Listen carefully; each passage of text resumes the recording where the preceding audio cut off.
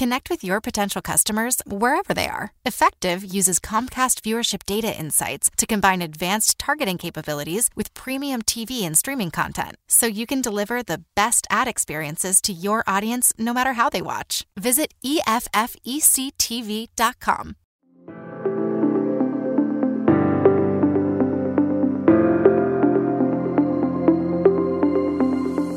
Welcome to the Grit Daily Startup.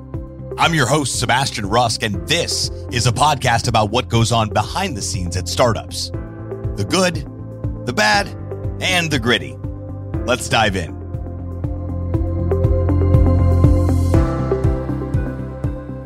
Tom, welcome to the show. Thank you, Sebastian. Glad to be here. Glad to have you here. Thanks for taking some time out of your day to hang out with us here at the Grit Daily Startup Show.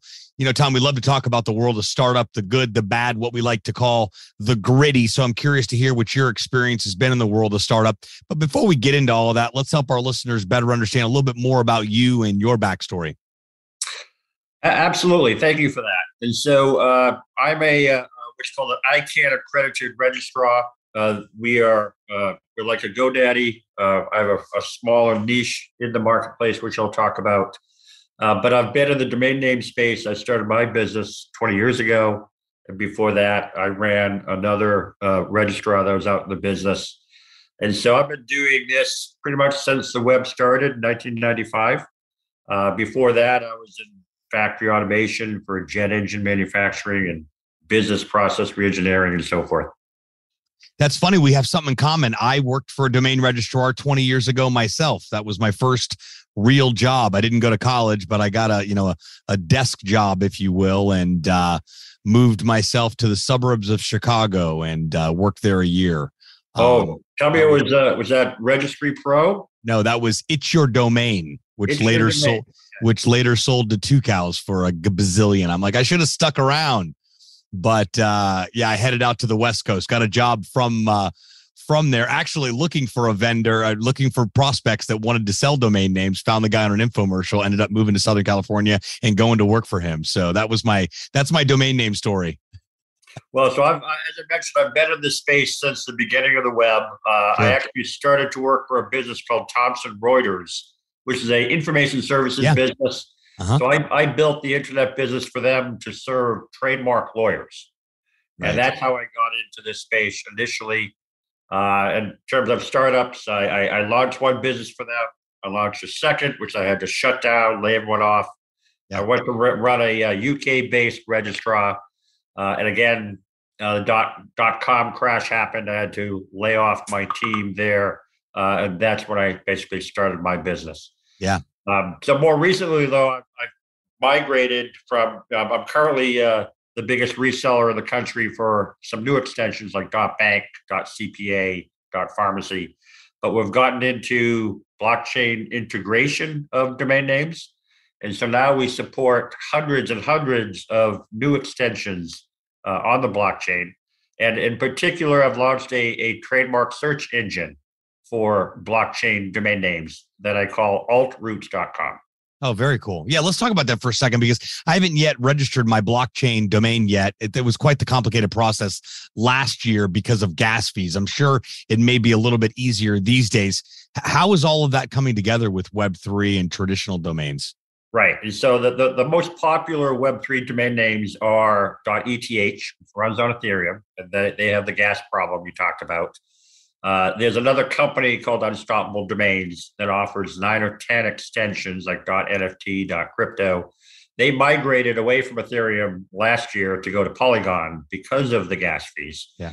And then finally, there's the players are coming out of the woodwork. It's wild how many Web3 domain name services there are today. Nearly every blockchain has their own extension, but then there's quite a few companies offering first come, first serve extensions, both for individuals, for their digital identity, as well as for corporations that want to be on the Web3 namespace. Why would you say it's important for a brand, business, individual to grab a Web3 domain? So Web3 is the next iteration of the internet, right? This is where individuals like you and me get to really determine how we share our personal information. We get a permanent digital identity or username or wallet, whatever you want to call it. But this is how we want to control our data, right? And that's the big distinction between Web3 and Web2.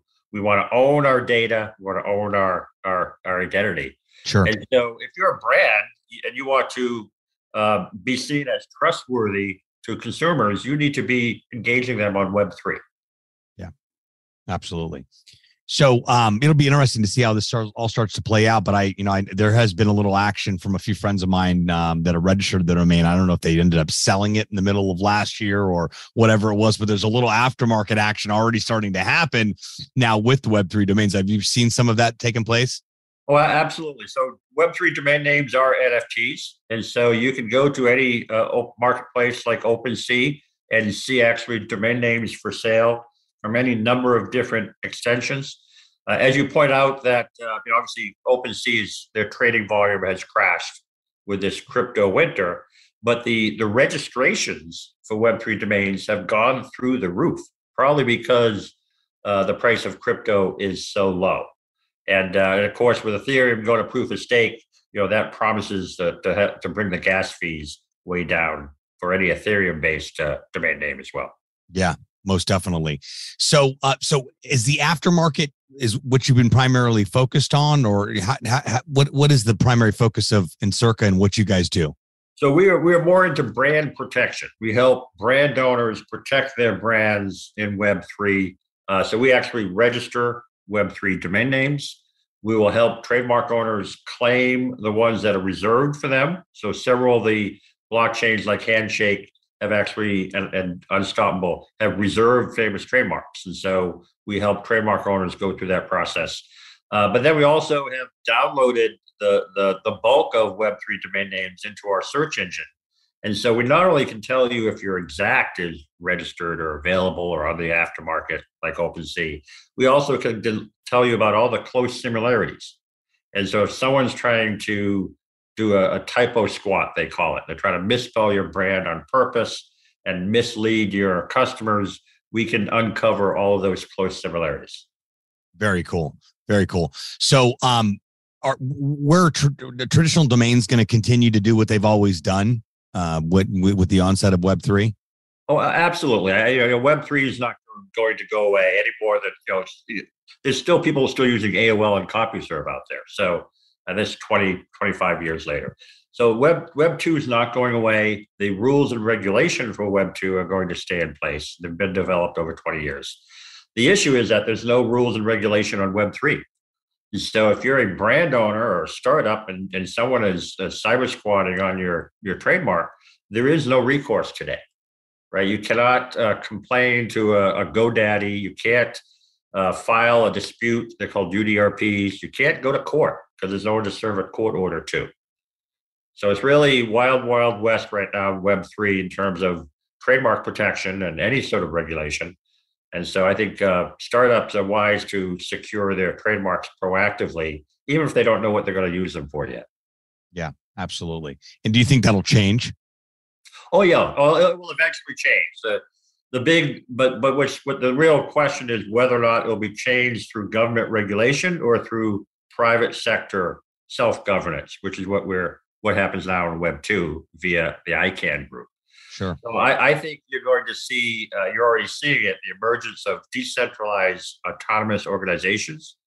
So Ethereum's ENS, their naming service, already has a DAO set up. It launched about a year ago. And this is a group where through consensus, they come up with the policies and how they want to self-govern their namespace. And they will eventually come up with policies to punish bad actors. Yeah. That's funny. It's like, how do we regulate deregulation? So that.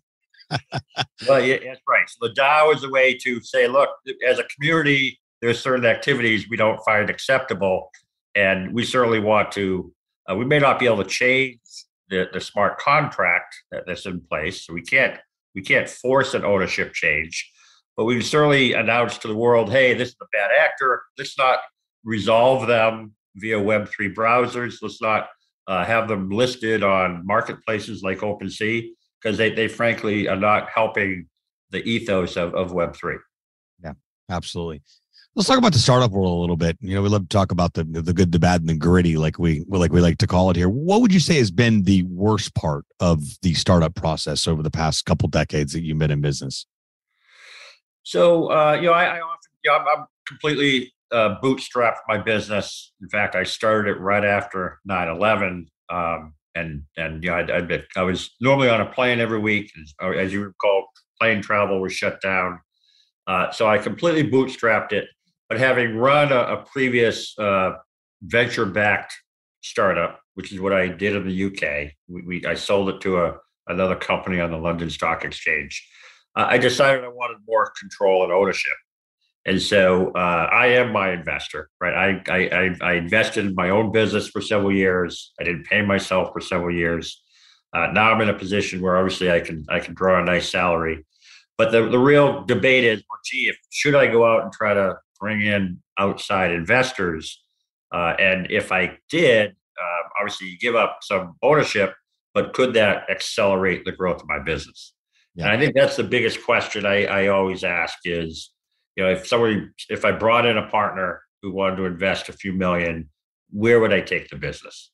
Is it worth going through all the dog and pony roadshow you need to do in order to, it obviously takes away from the business to do that.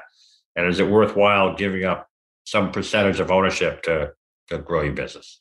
Yeah, absolutely. I mean, and that's a big decision a lot of business owners had to make. I went through that earlier this year, and I'm just glad that the deal didn't work out, because what was on the other side of that was so much better, which was an increase in business without an investor. Imagine that.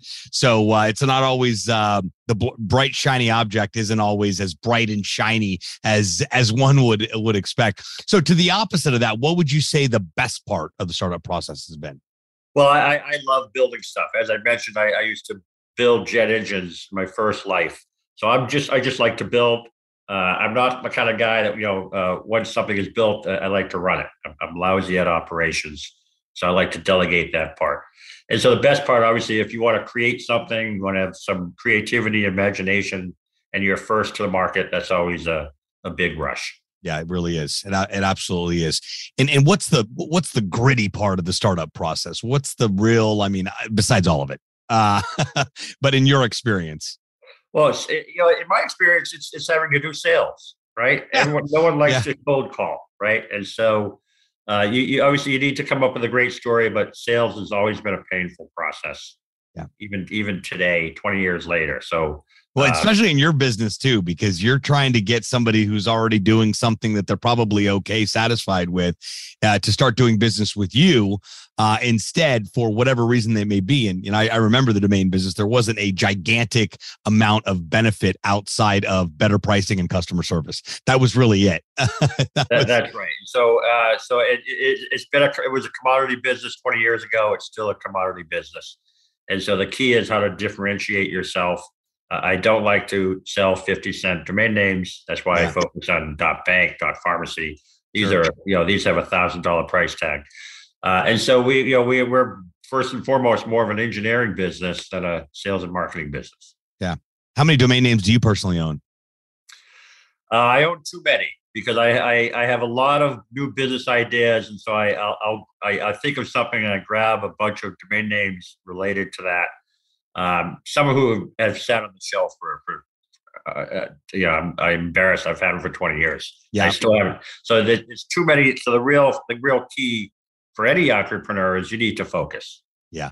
Right? You can't spread yourself out and try to pursue a lot of projects at once.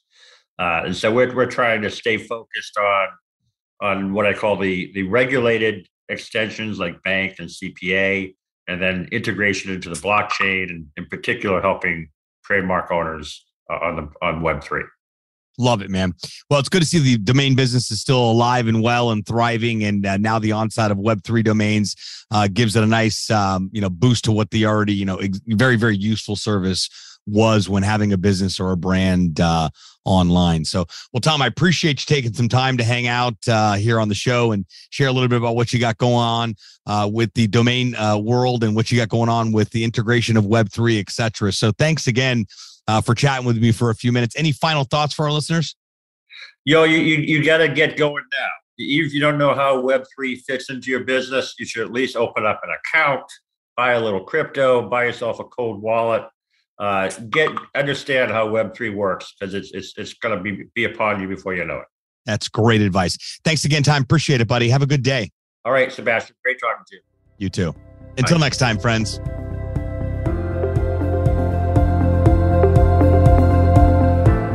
Thanks so much for tuning into this episode of Grit Daily Startup. If you haven't done so already, make sure you're subscribed to the show wherever you consume podcasts. This way you'll get updates as new episodes become available. This podcast is brought to you by gritdaily.com, the premier startup news hub. More information at gritdaily.com. Once again, I'm your host, Sebastian Rusk. Until next time, friends.